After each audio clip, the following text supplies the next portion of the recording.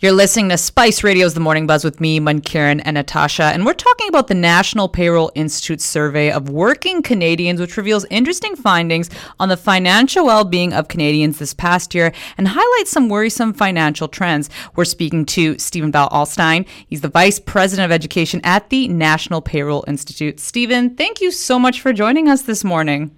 Thanks for having me, Mankiran. It's a pleasure to be here.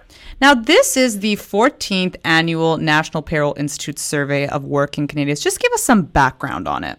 Yeah, I'd be happy to. So, as you said, we've been doing this survey for 14 years. When we originally looked at doing the survey, we wanted to look at behaviors of working Canadians relative to their paycheck. So we wanted to know how many were working paycheck to paycheck, what saving habits were like, what were concerns of working Canadians with respect to things relative to pay?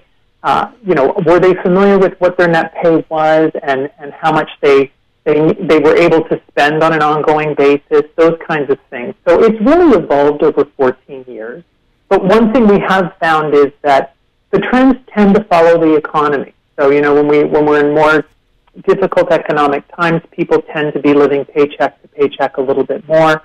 Within the last couple of years with the pandemic, with people working from home, not having the same expenses relative to travel and eating out and things of that nature, people were able to save more. But now we see as the economy starts to open up, as the pandemic starts to we're trying to look at it in the rearview mirror.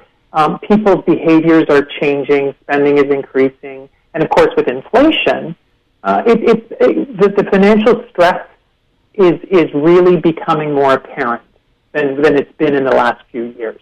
Mm-hmm. And I think especially in this time period of the pandemic that we're in, is our Canadians, financial well-being improving? That's a great question. And I think I'd have to say, just on the basis of the survey, I would have to say no. I would have to say we're kind of going now in reverse. Canadians were doing a great job at increasing the amount of savings they were doing. They were approaching that 10% mark that financial advisors say is a really good benchmark for people to prepare for later life, to prepare for retirement. And those savings levels are coming down. People are putting a lot more of their debt on credit cards. It used to be 29%. It's now up over 40%. So when you look at those indicators, I think we're seeing some troubling trends here that really reflect on action needing to be taken because, we put people into categories with respect to whether they're stressed, coping, or whether they're comfortable with regard to their financial situation. And we're seeing people pushing over towards that stress category more and more. And Stephen, do you find for Canadians, are we really good about having an understanding of our finances? Do we have that financial literacy? I really don't think we have the financial literacy that we should have. Again, like if you were to ask somebody, what do you need to retire? What dollar figure do you think you would require to be able to comfortably retire? A lot of people wouldn't know how to answer that question. I think people would answer it, but would they answer it intelligently? What basis are they making that assessment on? I think people really aren't relying on their financial planners enough, or some people don't have financial planners. And, you don't have to be wealthy to have a financial planner.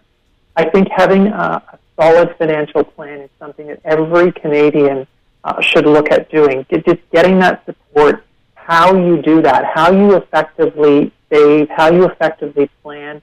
There's ways that, for example, that can be done through payroll. You can go to your payroll department and ask for a specific amount of your net pay to be set aside into a dedicated savings account. And, again, if it's coming off of your net pay, it's easier, I think, to forget about it. And it's really working to set aside those savings, to make those savings work for you so that you're not stressed, so that you're not thinking about what the implications are longer down the road. You can actually be more positive about that. One of the things that really stood out to me in this report is it says those living paycheck to paycheck has increased by 26%. What does that say to you? Well, what I think it says to me is that there's been a dynamic shift within the last 12 months, because last year that number was much lower, obviously, because it's increased at those high levels by 25%, which is a significant jump. We had seen that number coming down year over year for the last 5 years. So for it to increase, I don't think would be a surprise to anybody, but I think the magnitude with which it's increased is a little bit surprising, because that means that people are living very close to the wire if they're living paycheck to paycheck. And were there to be some kind of emergency or some kind of issue where your pay would be interrupted, that can have consequences, and in some cases pretty significant consequences. So it's concerning. Mm-hmm. And of course, as you mentioned, there's a lot going on. We're still dealing with this pandemic. We've got inflation. And one of the aspects that also stood out to me was the report found those who are feeling the financial stress and anxiety are unsure what to do. So they end up doing nothing. Yeah. Which is really troubling. So what's your advice to people? How do we deal with these difficult times? So as I said earlier, I think what we have to do is set plans for ourselves. And sometimes we're not capable of doing that alone. I think we need to know when it's important to seek outside advice. So there's simple things that you can do.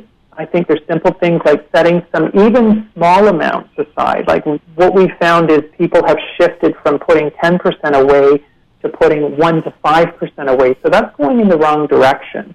But I think if you're not doing anything, if you're not saving, you need to start looking at even saving small but incremental amounts. I think, we can some of us work for organizations where we have an employee assistance plans.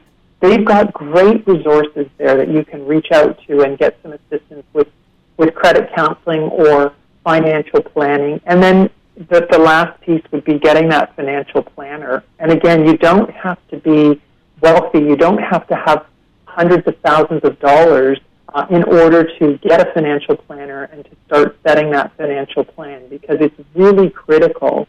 And I think the other thing that it does is it takes the stress off of the anxiety that's involved with living paycheck to paycheck. So just, putting those plans in place to make yourself or put yourself in a position where you can relieve that stress, I think is really critical. Stephen, thank you so much for your time. We really appreciate it. Is there anything else you'd like to add before I let you go? Well, this is National Payroll Week, so I would just like to invite everybody to just think about your payroll professional who does have a stake in making sure that you're receiving that pay on an ongoing basis, accurately and on time. And again, people just taking those steps to think about what they can do to relieve that stress. I think it's really important for all of us. So thank you for having me on, Karen. You're welcome. You take care. You too.